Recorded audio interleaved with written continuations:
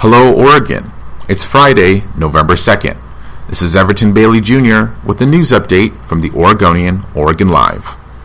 Election day is around the corner, and while it may be too late to mail in your ballot, you've still got until 8 p.m. Tuesday to put it in a drop box for your vote to count.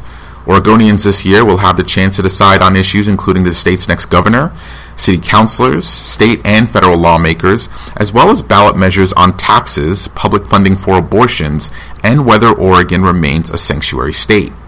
We have a look at the governor's race and other previews on OregonLive.com/politics.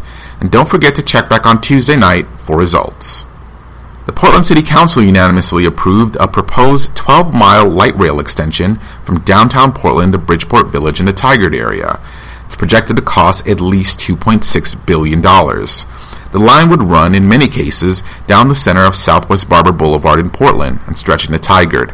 The project is estimated to be completed by 2027 and calls for the addition of 13 new transit stations, 7 park and rides, replacing 2 aging bridges, and adding miles of new sidewalks, pedestrian crossings, and bike lanes along the proposed light rail line.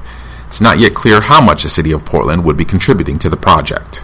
And finally, Portland's first bar bookstore business is opening this weekend.